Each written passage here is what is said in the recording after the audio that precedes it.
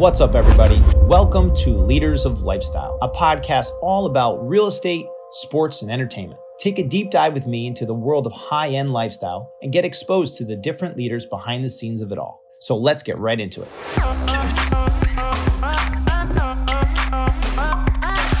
What's up, everybody? This is Michael Farrell. Welcome to another edition of Leaders of Lifestyle podcast.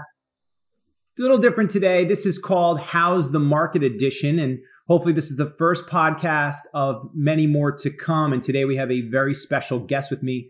We have Mark Pruner, who recently just joined us at Compass. Mark has over 25 years of real estate experience, both in sales and as an attorney. Mark specializes in the Greenwich, Connecticut market and has for years put out one of, if not the single most comprehensive real estate analysis blogs called Greenwich Streets. You can find this blog at greenwichstreets.com, and I encourage you to do so. And it ranks number one on any search engine that you're going to go to. If you go to Google, you just want to look up the Greenwich real estate market, boom, it's going to pop up number one.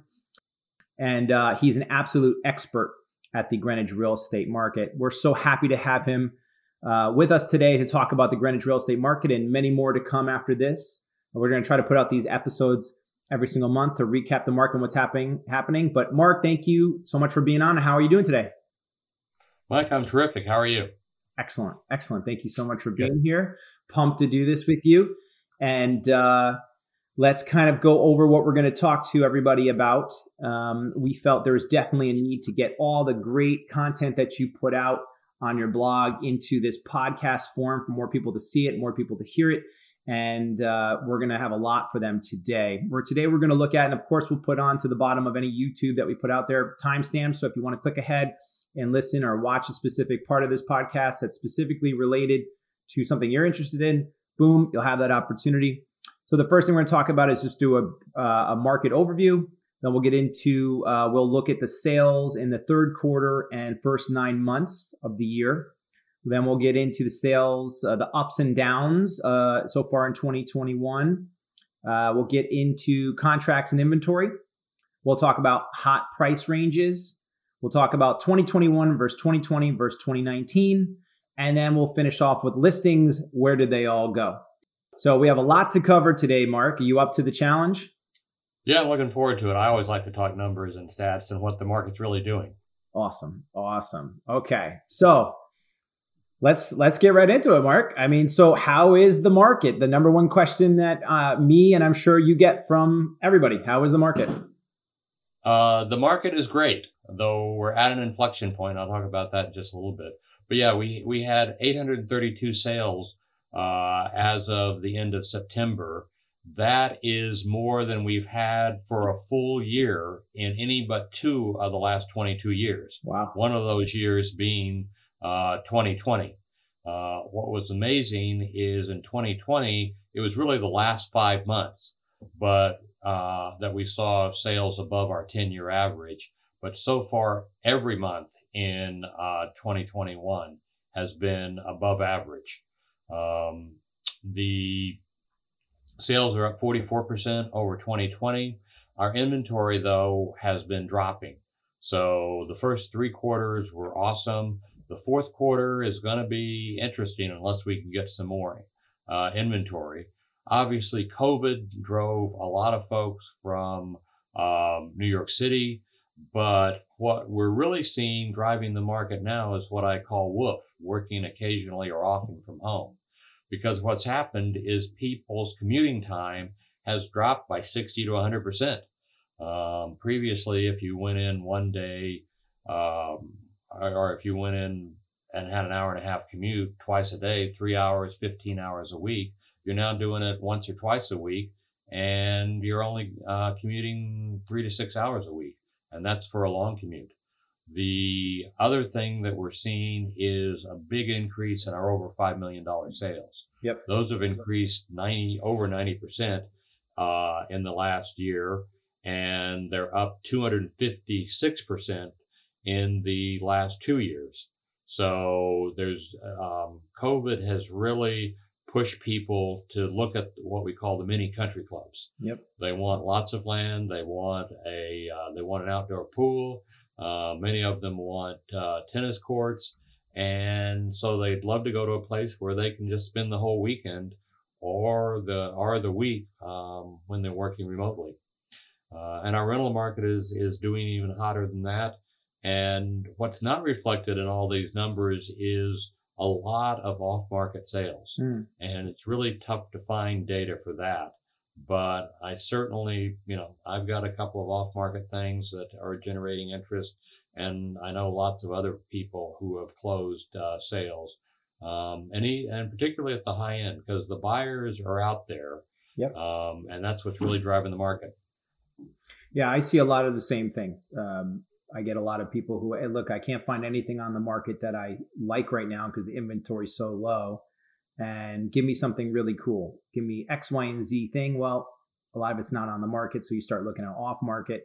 And those people tend to usually have, want the privacy, but tend to have a number in mind that they want to hit. And if they can hit it, great. So yeah, it's extremely popular right now to look at off-market stuff for sure. Yeah, I mean, if you send out an announcement at Compass that you've got these people that are interested in selling, you got a very good chance that 2 or 3 people are going to be contacting you saying, look, I got clients in that price range, can't find what they want. Yeah. Tell me about what you got. Yeah, absolutely. But you call it shadow inventory. I call it, pocket listings or off-market deals. Yeah, no, when I say shadow inventory, what we had post-recession were a lot of people who, in the natural life cycle, people downsize and they move to condos or they're Florida or both. And that paused for about 8 years. So we got this big buildup of people who were looking to move, but didn't like where the prices were, right? And waited.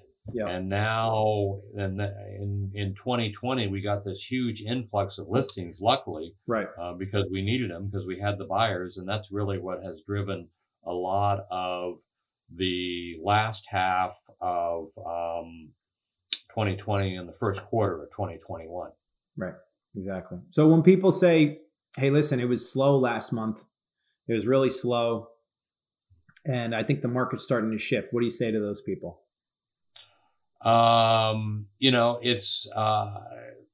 It depends on what you want to use for your base.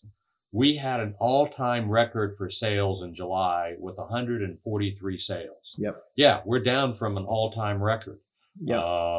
July or August was only, I believe, 60% above our normal 10-year average. It was significantly below what we had in July. But that's part of the seasonal nature of the market. But it's also part of the just the overall market. And we are seeing some drawback, I think, and we can get into some details about that later, because there's a variety of factors, some pushing greater sales, some pushing people to back away. Mm-hmm. So, I mean, the optics for people is, this is what I think they see if they're not studying the market and looking. They're saying, oh, there's some houses that have been sitting. Oh, there's some price reductions going on. Oh, that must mean that there's the market's starting to slow a little bit. What's your opinion and take on that? Well, a couple of things. One of the things is a lot of people traditionally do year-over-year comparisons, and normally that's a pretty good way to do it. Our problem is that September last year was up until this July was the all-time high for sales. So if you're doing year-over-year comparisons, we're down from last year. Right. But that doesn't mean the market is slower or isn't hot. Right. Pretty much at all price ranges, we have very active buyers. So yeah, I mean, the market went from it went from very hot last year to incendiary in April and May to just hot now. I mean, if anybody had told us that people would think that the market we have now is a slowdown, and it said that in 2019, Yeah, they'd say you were crazy. exactly. But yeah, it is slowing down. The other thing that they're seeing when they look on the market is that the stuff that's there is the stuff that is overpriced or has particular problems. Correct. All of the good stuff cycled on and off. I had a listing that was on the market for 3 days. And unless you happen to be looking in those 3 days, you never saw that listing. Yeah. So there's a lot of going on and off quickly, and what you are seeing left on the market is the stuff that does have an issue with selling. Yeah. Good product, priced correctly, will sell. There's not a question of if there's a buyer out for that. And it doesn't matter really what price points. You could be 2 to 5, 5 to 10, and 10 to 15, 50. It doesn't really matter. If you have a good product, priced correctly, there is a buyer out. We have more than enough buyers, and we don't have the inventory still currently at this time. 100%. Yeah. Exactly right. So looking at sales third quarter and last 9 months of the year, did we talk about that? We touched briefly on it. Basically what happened was 2020, as we mentioned, was a 5-month market. We had a fairly average market up until July. Right. And then sales took off. Right. In August, stayed high in September, and then flattened out, but at an extraordinarily high level for October, November, and December. First quarter of 2021 was the best first quarter ever.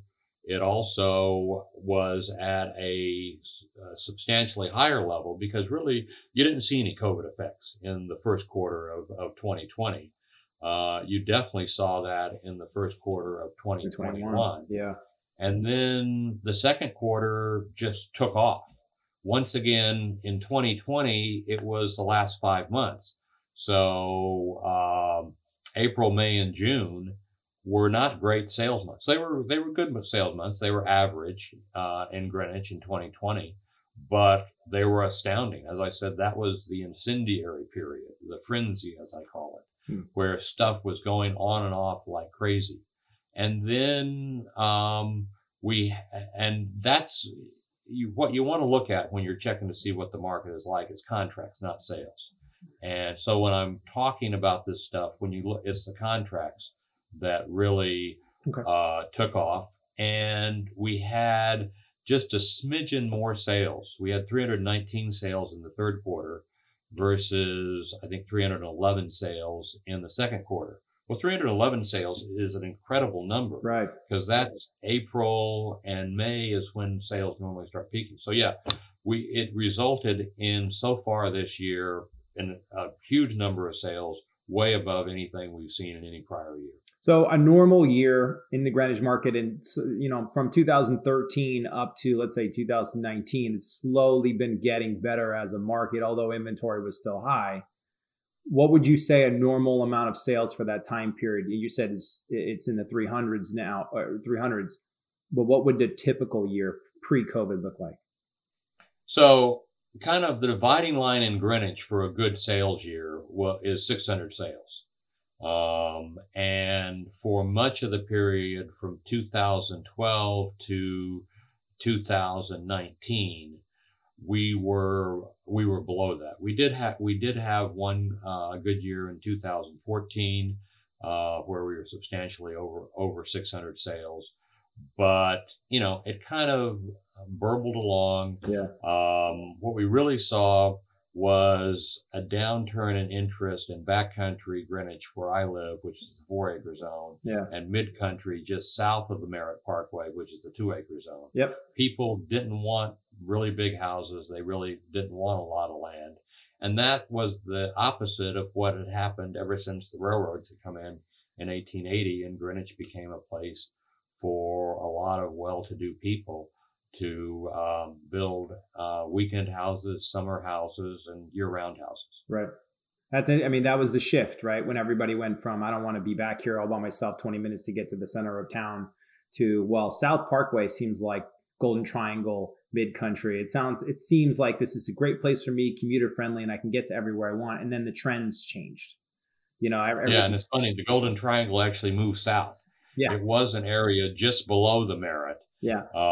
And then, so, I looked at the sales price to list price ratio and the days on market.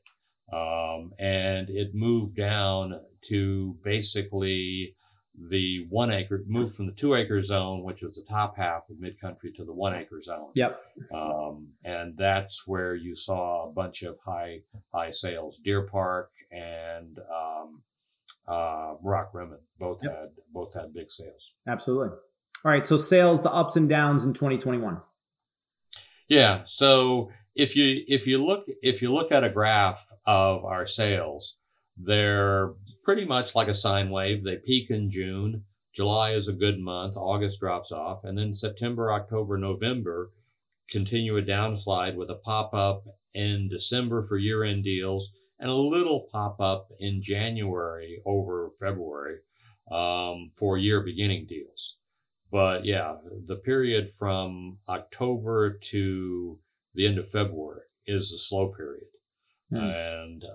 And what happened as I said, in 2021 was our sales through July were pretty average. In fact, they were even a little below.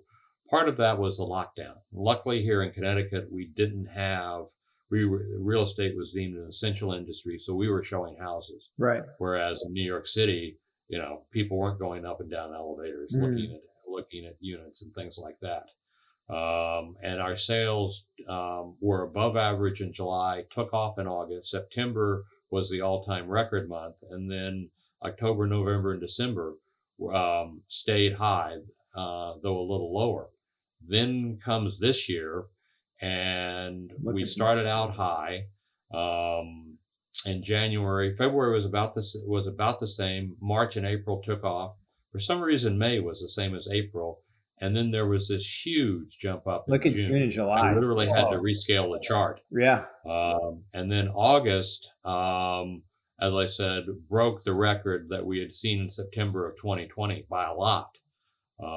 And then we started to see the issue where we're having a problem with new listings coming on. Right. So some of it was seasonal shift.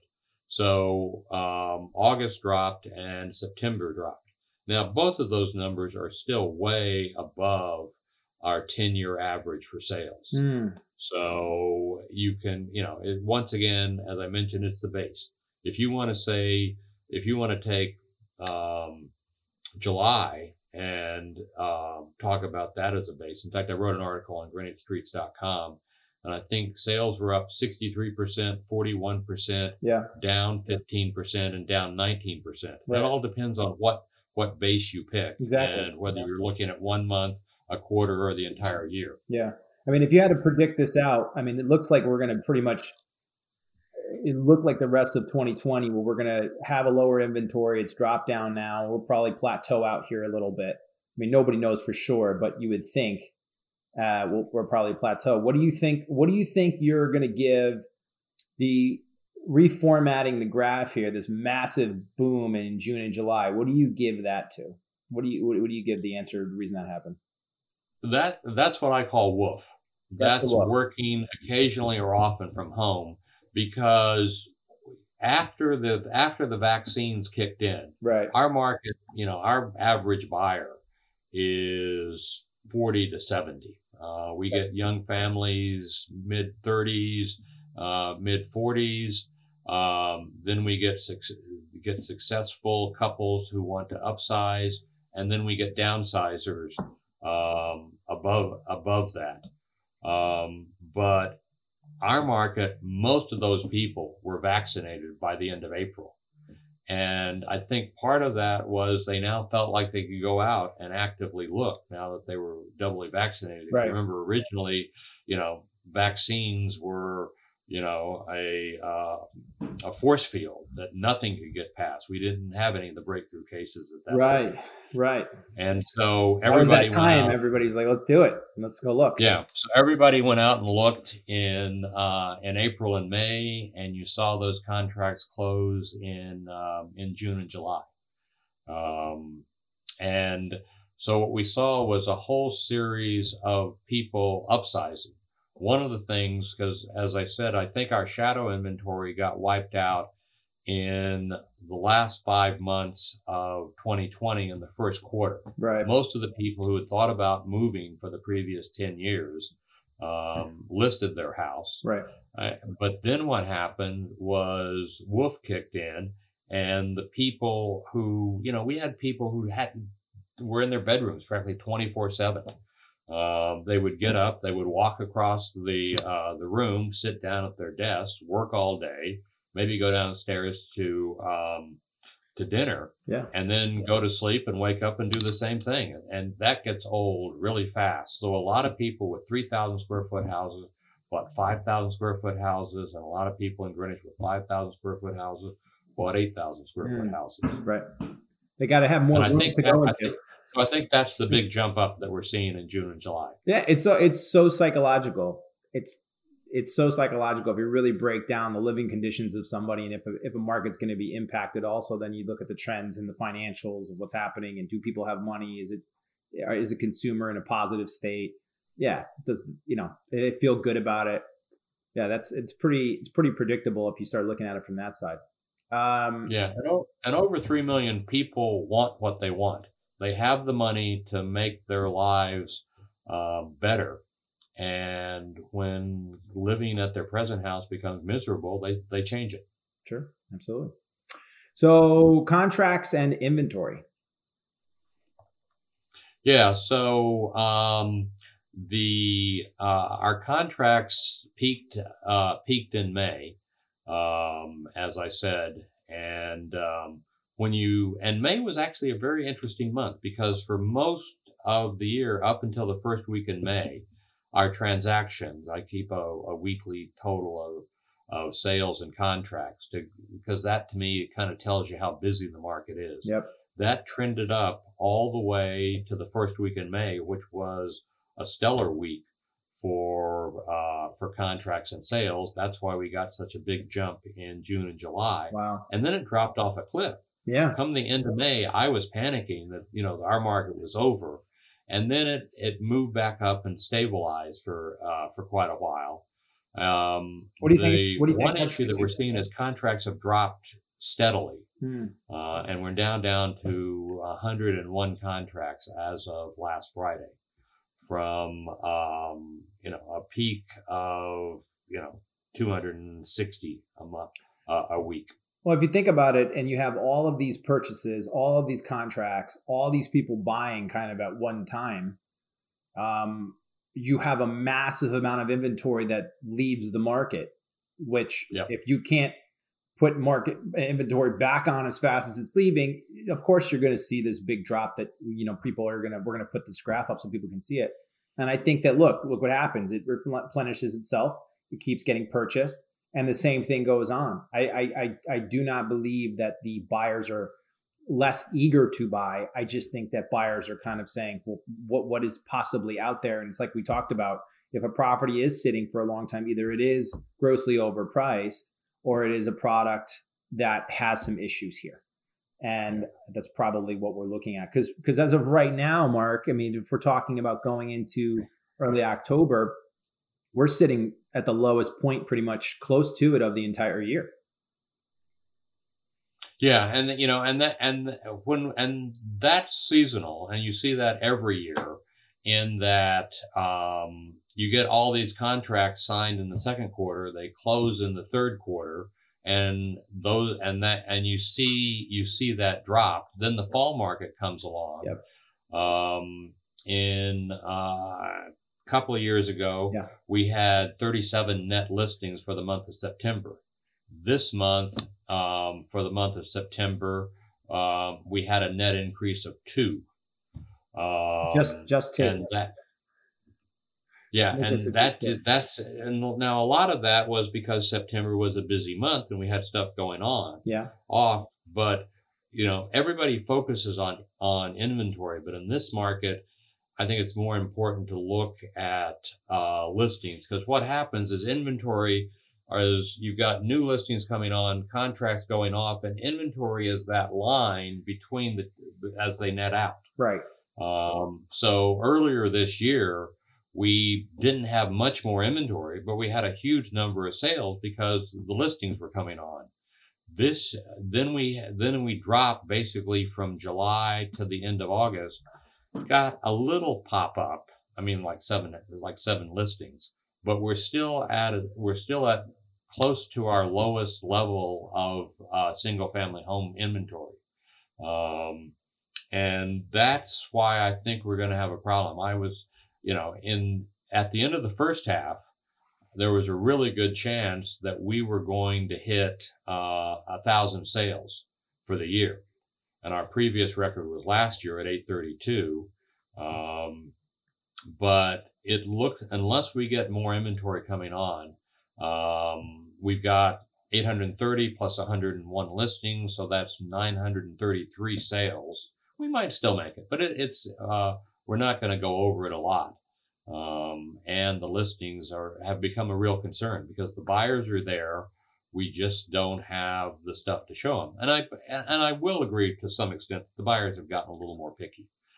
Things are stabilizing. They don't quite feel the urgency to buy immediately. Some of them, I literally this morning, I had a client who they're thinking about changing jobs, which is another thing we're seeing is people coming into the area because basically for the last 2 years, 18 months, transfers have been frozen by companies. And now we're regularly getting calls from people from California and the UK who are being transferred into the area. Yep.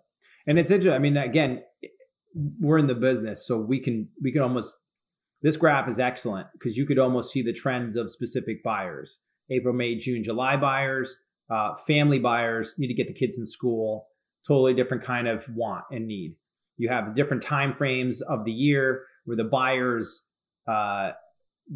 change and the preferences change. And I think we're seeing a lot of buyers right now too that have, I'd like to move.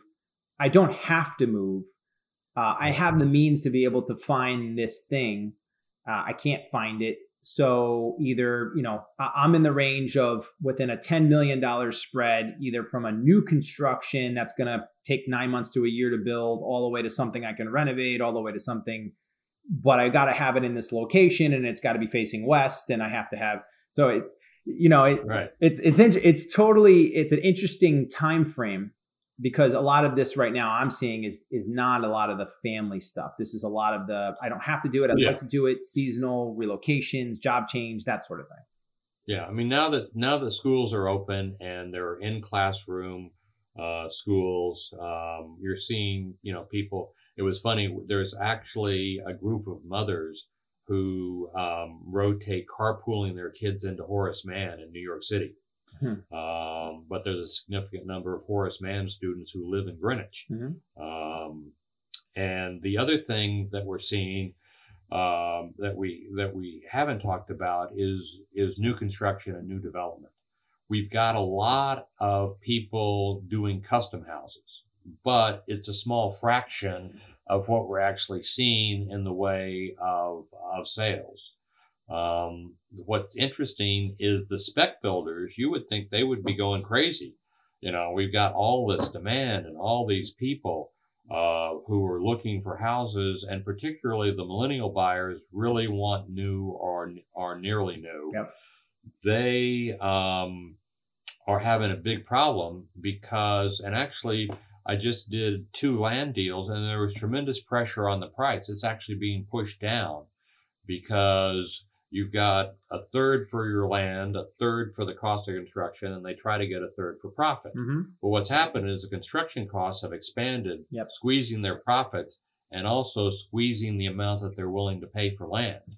So even despite the fact it's a hot market, the developer market is probably not as busy. I mean, you get a good property at a good price. In fact, my brother and I are going to price one on Wednesday. We're thinking it's going to move quickly. Yeah. But I had 2 beautiful 8-acre lots in backcountry, and those were tough sales. Yeah. Over the years, if you were a spec builder, you switched over to custom because there was not a lot of spec going on in Greenwich. So you became a custom builder. So now you have all these people that are didn't necessarily have hopes and dreams of building a house. That wasn't the goal. They just now are in this world that now they can move, and so they're looking for what they want. And so when they realize that this is what it costs for this is the this is the land, this is the build price, this is what you're talking about, the profit over the top, and then these builders are looking at it like, it's going to cost me X, Y, and Z to finish this thing out, and this is the amount of time it's going to take. There's a lot of conversations that are happening that don't ever really accumulate to anything. So the spec guys are so slammed still with people who are finishing custom work. They're trying to, where am I going to find time or the money to be able to lay out the cost to do a spec build that now we'd have to break a record in sale for me to make a profit. And right. Yes. It's tough. A lot of the spec guys or developers don't necessarily want to roll the dice with it. And I think that's what we're seeing. I did an article about spec building, and you're looking at an average of 25 months from the time that the builder buys the property till he sells it. Yep. So, for spec builders now, they're having to guess where the market is going to be in 2023. Yep. Or even 2024. And that's a lot of risk. The thing is, there are lots of custom builders, and what's really, really hard to find are, if someone buys the house, it's not quite what they want, and they want to renovate. All of those people who do anything from bathrooms and kitchens to gut renovations are just swamped with work. They're swamped with work, and if they're going to buy the house, because those companies are out there, I've had a conversation with some listings that I have off market that people have looked at to say, could this be a good reno project for us? They start looking at the price that they would need to put in to get it to the price where they feel their money's coming back, because now the asking price, even for a reno house, has gone up. So for example, a house that a couple of years ago you could maybe trade for 2.5, now they want 3.5. Well, there's their profit. And has the inventory, has the market gone up $1 million or $2 million more on a renovated house as opposed to new construction? And for a lot of them, it just becomes too heady, and there's not these foreclosures, and they can pick up and renovate, and the buyer doesn't have necessarily the taste or the ability anymore to buy a house and say, this is what I do for a living. I'm knocking out this, I'm doing this, because they're swamped with work, especially if they're in that trade. So a couple of things that's interesting is some of our traditional new construction builders are actually looking at major renos and gut renos. Yep. Because there's a shorter time frame on it. Yeah. Also, the buyers that are there want now. Yeah. You do have, and you see this particularly more at the high end, people who are looking for bailout houses, and Greenwich was a big weekend market up until the late 60s. Then it became more of when the businesses expanded here, we lost some of that. That's now back. And so those people are looking for big renovations, and it's a shorter time frame. And so the folks who don't know, I don't think anybody knows where this market's going to be in 2023 or 2024. Right. And so they're looking at big renovation projects. Yeah. Yeah. I might have one coming on that we're going to do a decent sized renovation on a project in South Parkway, but we'll stay tuned. We'll see how that goes. This is a topic that a lot of people will probably check on and see, hey, does my house fit into that price range? So what is the hot price ranges? I wrote an article about 3 weeks ago about that. What's really hot? And the horrible thing was everything. I mean, literally 100,000 up to 10 million. Sure. was hot. Okay. There is a little bit of resistance at 10 million. We're looking at like 18 months of supply, but 3 years ago we were at 96 months Yeah, of it's supply. crazy. Yeah. So, I mean, we were talking 10 years of supply. Right. Now we're down to a year and a half. And that's just for that small part of the market over 10 million. From 6.5 to 10 million, we are at 5.5 months of supply. Yeah. I mean, and that's just unheard of because that was 4 years of supply. Right. Kind of the one of the commonly accepted dividing lines between a buyer and a seller's market is 6 months of supply. Right. I actually say it's 9 months of supply over 4 million. But we're well below that. The stuff that is there is selling. We are seeing a little bit of flattening. One of the things I do is a graph that shows months of supply with sales, months of supply with contracts, and months of supply if you annualize the previous month's sales. And whenever you see that going down, you've got an accelerating market. When you see more months of supply, when you add in contracts, assume it's a month and a half to close, or when you annualize the present month going up, that's a sign that that part of the market is slowing. We're essentially flat across most of those price ranges from 600,000 to 10 million. Mm-hmm. September does show a slower sales from 4 million to 6.5 million, but 6.5 to 10 million still busy. Now that's just that has to be due to lower inventory. Yeah, and that's exactly lower inventory, and as I said, at the higher end, you've got upsizers within Greenwich who were perfectly fine with their 6,000 square foot house, but now that they need 2 offices, sure, and they need a place for the kid that doesn't want to go back and live in his apartment in New York City, and they've got 2 homework areas because the kid doesn't want to spend all day in the bedroom. Mm-hmm. You need an extra 1,500 square feet, and you're actually going to use it. It's not like those big empty bedrooms that sit around, in some of our 6-bedroom houses with 2 people living in them. Let me ask you this: if you have a property now in backcountry and you have substantial property size, lot, it's a good house, square footage, is the idea of it North versus South Parkway? Nobody really wanted to be in North Parkway. Is that starting to go away now with this buyer, to where the buyer's like, I don't really care as much if it's North South Parkway, I want size? It's interesting. I did a chart going back 20 years, looking at the price of houses in mid-country in the 2-acre zone versus backcountry in the 4-acre zone. Yep. And of those 20 years, 16 of the years, the prices were about the same. Yeah. There are a certain group of people who want more space and they go with the 4 acres and it's a little longer commute. There are people who want to be closer to town and they find 2 acres of land. I mean, that's 87,000 square feet of land. That's a lot of land. Yeah. And they find that's perfectly fine. What we saw was from 2004 to 2008, backcountry took off and we got a bubble, because that was for the people who were building really big houses, many of which some people would call ostentatious. Those houses fell out of favor in the recession. Yep. And now 2 and 4 acres are similarly priced.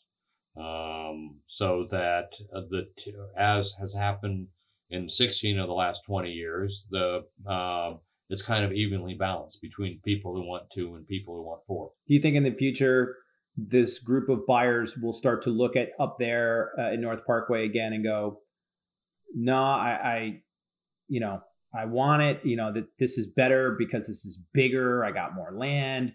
Or do you think that the trend going forward, I learned the lesson from last time, I'm not going to do that again. I like, this buyer, this generation likes the proximity to everything, likes a little bit smaller lot, a little more conservative on the house size? Actually, I think it's very much the former.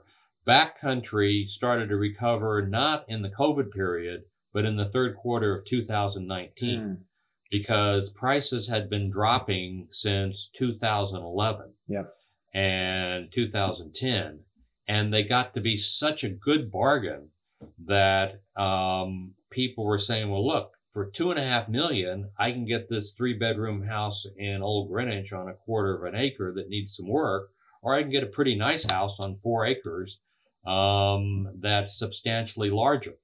And we saw people, the other thing we saw is that kind of a return to the natural progression in Greenwich is people would buy either, when they had a young child, by the time they got the second or third child, they were looking for bigger houses and more land. And so that's what happened in the, starting, as I said, in the third quarter of 2019, you saw sales in backcountry go up. And COVID just amplified that trend.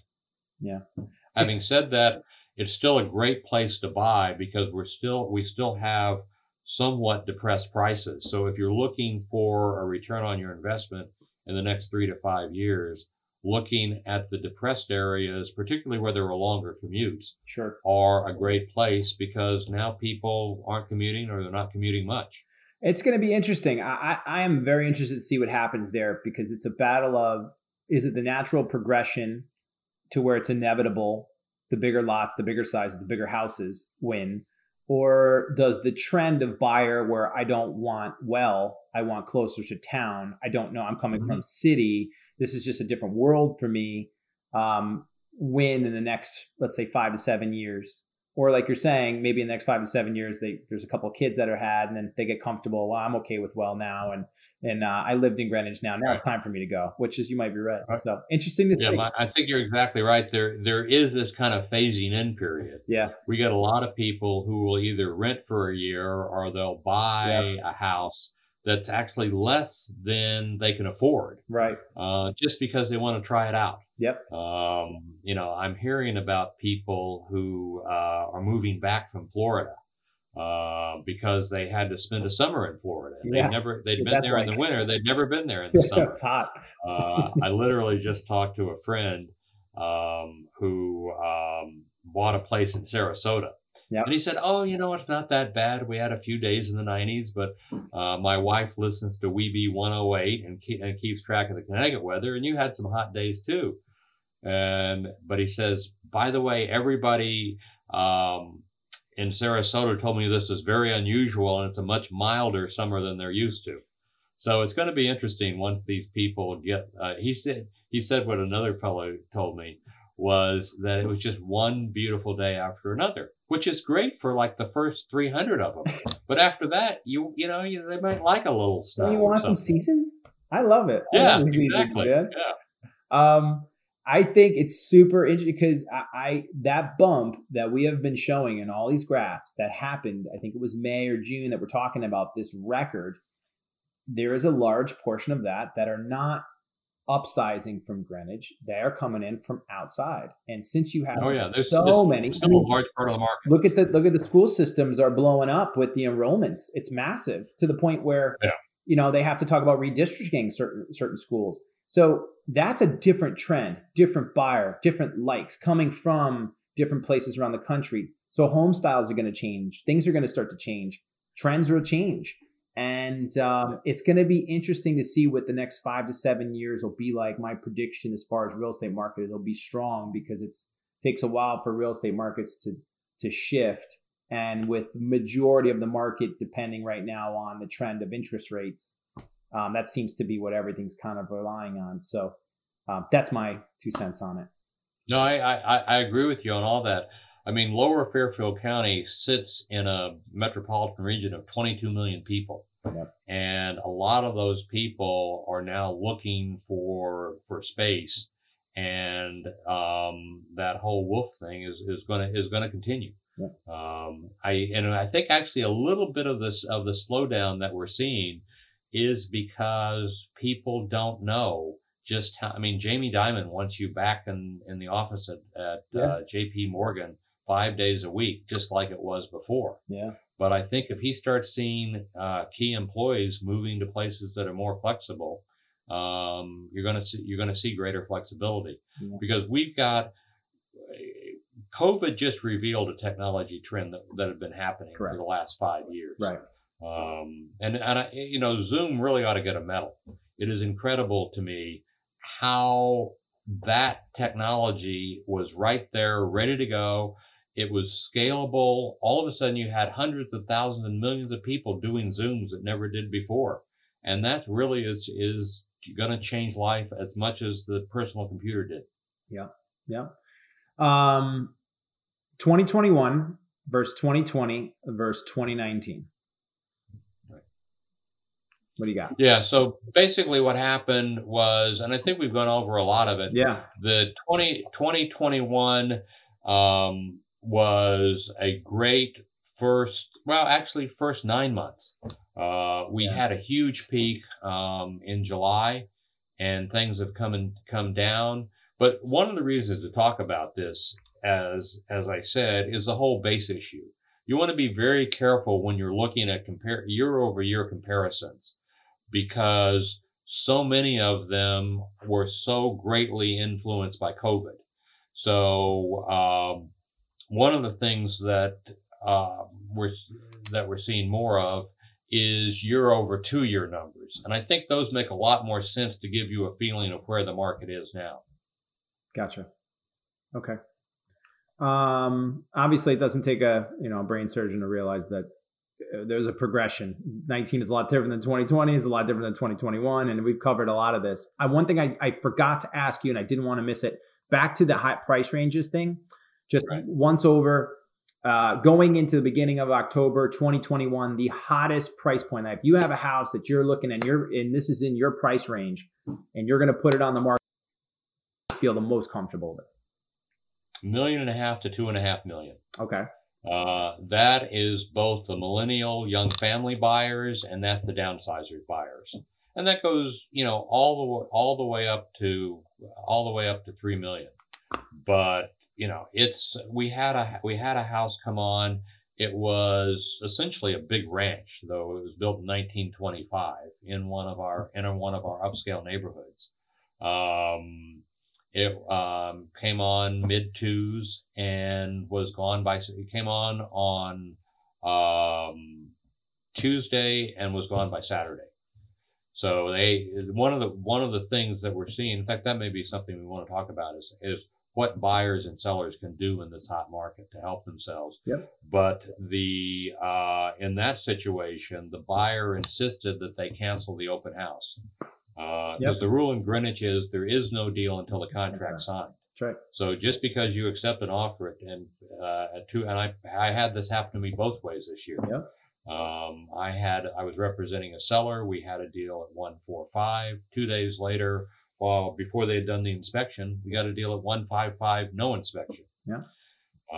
So they took that. I had a deal at 2.1 million on some land with a developer. Somebody came in and bid 2.2 million, literally 2 hours after we accepted that offer. Right. Yeah.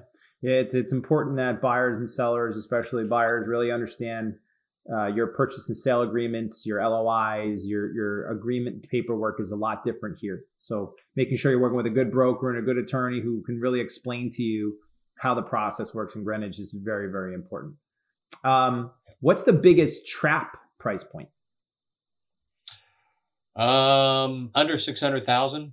The problem is with the appreciation. We used to have a fair number of single family homes under 600,000. Right now we just don't have that many because everything's appreciated out of that price range. And what is there? Yeah, right now under 600,000 we've got 3 listings and 1 contract. Sure. So you can see big percentage changes simply because 1 more house comes on in inventory or 2 more sales happen. Yeah. And that's another thing to note, particularly in our market, because as I said, a good year was 600 sales. When you start looking at sales between $1.5 million to $2 million in Cos Cob, you're probably talking 8-10 sales. It doesn't take more than 1, 2, 3 sales to make things look drastically different. Right. So really looking at things over the 9 months in the year give you a much better feel of how those are going. Having said that, our market changes about every 4 months. Yep. Every quarter. It's a totally different shift there. So, and I would be remiss not to ask you, there are so many single family houses that have been sold this year. The condo market in 2021 so far, going into the end of it, how's that look? It's funny you mention that, because the condo market became totally bifurcated last year. Yeah. We had all the people moving out of apartments in New York City, and the last thing they wanted to do, we don't have a lot of high rises, but we do have a fair number of mid rises, 3 to 5 story places with right. lobbies and elevators. Right. Those were dead. Yeah. Then the townhouses with separate entrances, those did very well last year. I had a nice townhouse for 1.1 million, had a lot of interest. Those have held up. This year, all of them are doing well. Yeah. And our median townhouse price is around $700,000, $800,000, whereas our median house price is now about $2.5 million. So for folks that want to live in Greenwich and don't want to spend over $1 million, condos are a great way to go. Yeah. Having said that, that market is tight. And right now, I've got 3 sellers, 2 of which are in contract, one of which, I have four sellers who would like to sell, and they all want to move to a really nice downtown condo, and there aren't any. If anybody knows of any, let me know. Because and a lot of those are going off market just because there's so many people who are going through this whole downsizing trend. I think the 2 big trends is, if you can have a property that can be renovated and it works out, you will do very well. So if you have one of those properties, single family, and if the condo market, the townhome market is gonna do very well as COVID starts to subside, I think people feel a little bit more comfortable with it again, and they're looking for entry level into the great school systems that they can afford to put the certain amount of money down, or on a property that's $2.5 million now, that sort of thing. And that leads to kind of the rental market, which it doesn't really matter where or what price point or what we're talking about. If you have a decent rental of condo, townhouse, single family, big, small, doesn't matter. I don't really care. You're going to have some interest. There is just so many people that are just like looking to get into the town and just want to dip their feet in, or just can't find something. You got the short-term rentals that just exploded. What do you have to say on the rental market? I mean, you're exactly right. I ended up co-brokering a $25,000 a month beautiful house that was in Westport. It was on the market for 3 hours. Yeah. So we had 6 offers at or above $25,000 in 3 hours. And that's for a year? That was last year. And that was this year. Oh no, that I was a short. I mean, the holy grail last year was a short-term, beautiful rental last year. I mean, what cracked me up was we have a fair number of well-to-do people in this area. Yeah, people who would never have considered renting their house, but when somebody told them, "Look, you spend another 2 months in Nantucket, and you'll come back with $100,000," all of a sudden we had a big explosion of people putting on drop dead gorgeous houses that rented for anywhere from $20,000. I think the record was $65,000, $70,000 for a 3 month per month for a 3 month rental. I had a $60,000 4-month rental. But what I saw is now I saw that huge big burst was that beginning of April, May, June 2020 rental market was insane because nobody really knew what was going on. Absolutely. Nobody. Yeah. And then it became, they just wanted to get out and get safe. And now a year later, May, June, July, people looking for that rental I'm saying, no, you got to understand those people who rented it last year are seeing what happened and they go, why am I renting? I'm going to sell it. And they all sold it. So even less inventory now on both the rent and the single family sales side, which is even created more. The funny thing is on the short-term rentals, the people who rented last year decided, I don't have to go all the way out to Martha's Vineyard or Maine. I can have a really nice vacation in Greenwich. Right. And so we had a lot, not nearly the demand, but we had a lot of rentals for short-term rentals last year. We had very few this year. And what I was hearing was a lot of those people who rented last year called up the landlord and said, can we come back in 2021? And the landlord said, sure.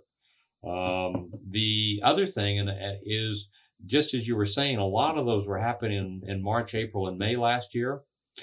We had a lot of one-year rentals too. Mm-hmm. And so as those were maturing, those people were looking in February, March, and April. And I bet you a significant portion of what drove that huge jump up in June and July, which I hadn't thought of till you mentioned it, was the fact that so many of these one-year leases were expiring and people wanted to stay.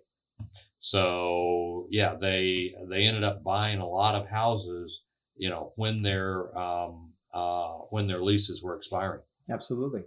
So listings, where did they go? I think we spent 45 minutes here just talking about listings and where they went in some capacity. So if you've watched any of this, you probably heard about where listings have gone.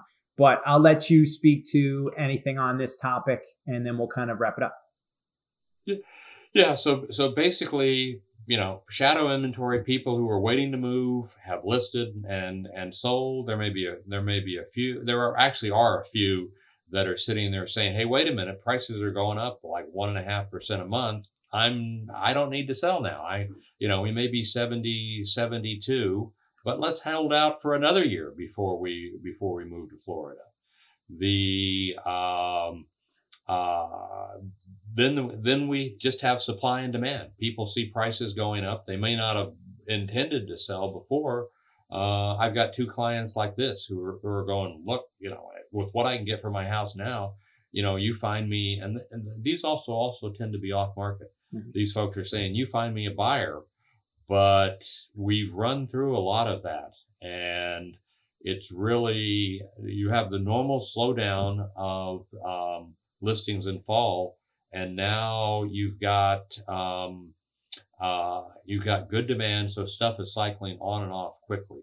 But we're also seeing a significant drop. When you look at listings overall, we had great listings May, June, even into July, and then come August, it really stopped and hasn't picked up a little bit for the fall market, but not nearly what we need. Yeah.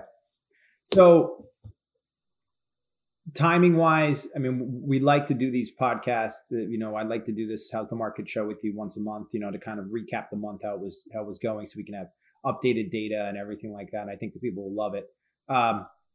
If you're on the fence right now, it's October. It's October going into November, getting towards the end, going into the last quarter of 2021. You're on the fence about selling. I know it all depends on specifics, where you're going to go, what price point, everything like that. But how are you feeling about the market going into the end of the quarter? I mean, if you've got a house and you're willing to price it to market, I don't care what price range it is, at least below $10 million. There's a very, very good chance you can get a sale in the next 6 weeks. We've got a big issue traditionally. You didn't see that last year though, in COVID, but normally the market drops off the third week of November. Once the holidays season comes, we have a slow period from the week before Thanksgiving until the end of January. Okay. And so what you need, if you're looking to sell and you want a good price, the best way to price a house is right at what you think it's going to sell for.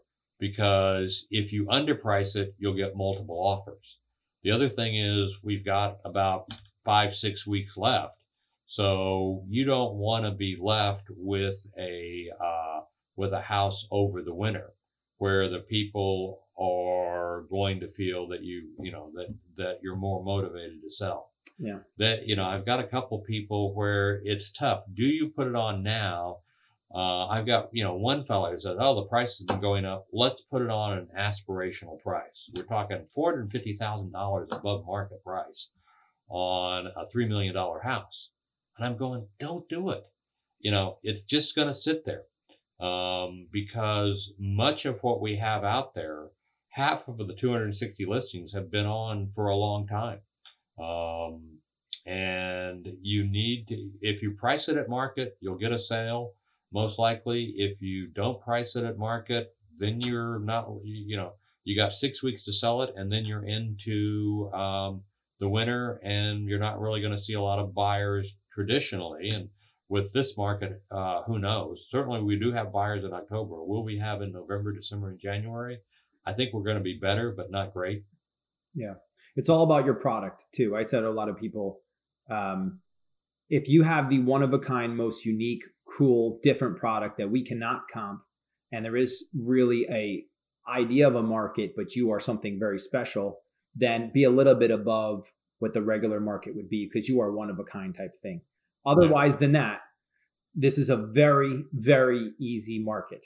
There is a buyer for your property at this price point. If you want a quick multiple offer, you go a little bit below, just like you said, but this is very easy to do. But it's also very hard for a seller sometime who's emotionally attached to it and think, well, you spent, let's say if they listen to this podcast, you spent an hour telling me about how great and hot this market was. So I have the greatest thing in the world. So I expect $450,000 over. And if I put it for $450,000 over the list price, maybe they'll lowball me. And I try to explain to people will be offering you money to buy the house, not to lose it. This is an opportunity for you to sell it. If you push your number up too high, you do get left into the group of people that, it's tough to market a property in the winter. Yeah, there's a ton of information out there on the internet. Yep. People really focus on price per square foot. But here, it's almost guaranteed that the buyer is going to have a good broker. And the good broker is going to tell them, look, this price. In fact, I just did that with an agent yesterday. Yeah. Friday. And yesterday they let me know that they talked to their owner and they're dropping the price $250,000, which becomes very interesting to my client. Yeah. So if you're high, it's not going to help you. Yeah. This is a great time for the great brokers who would listen to a podcast like this, who communicate, who work together.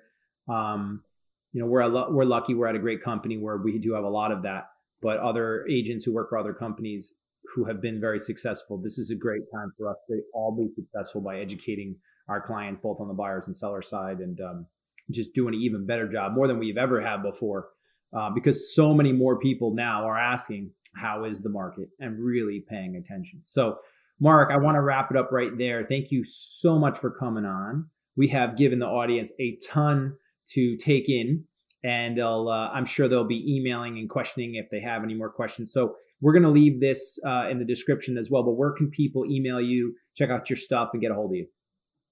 Yeah, you can email me at mark.pruner@compass.com, and you can call me at 203-969-7900. If you're a texter, that's 203-817-2871. And check out my latest reports at GreenwichStreets.com. Yes, go to GreenwichStreets.com. It is a wealth of knowledge and information. It will never let you down. And we'll always leave some more information on the bottom of these on these shows and these podcasts. And like always, till next time, everybody, Michael Ferraro, Leaders of Lifestyle Agent Podcast, LLA Compass. Mark, thank you so much for being on again. Thank you. Until next time, great. Take care.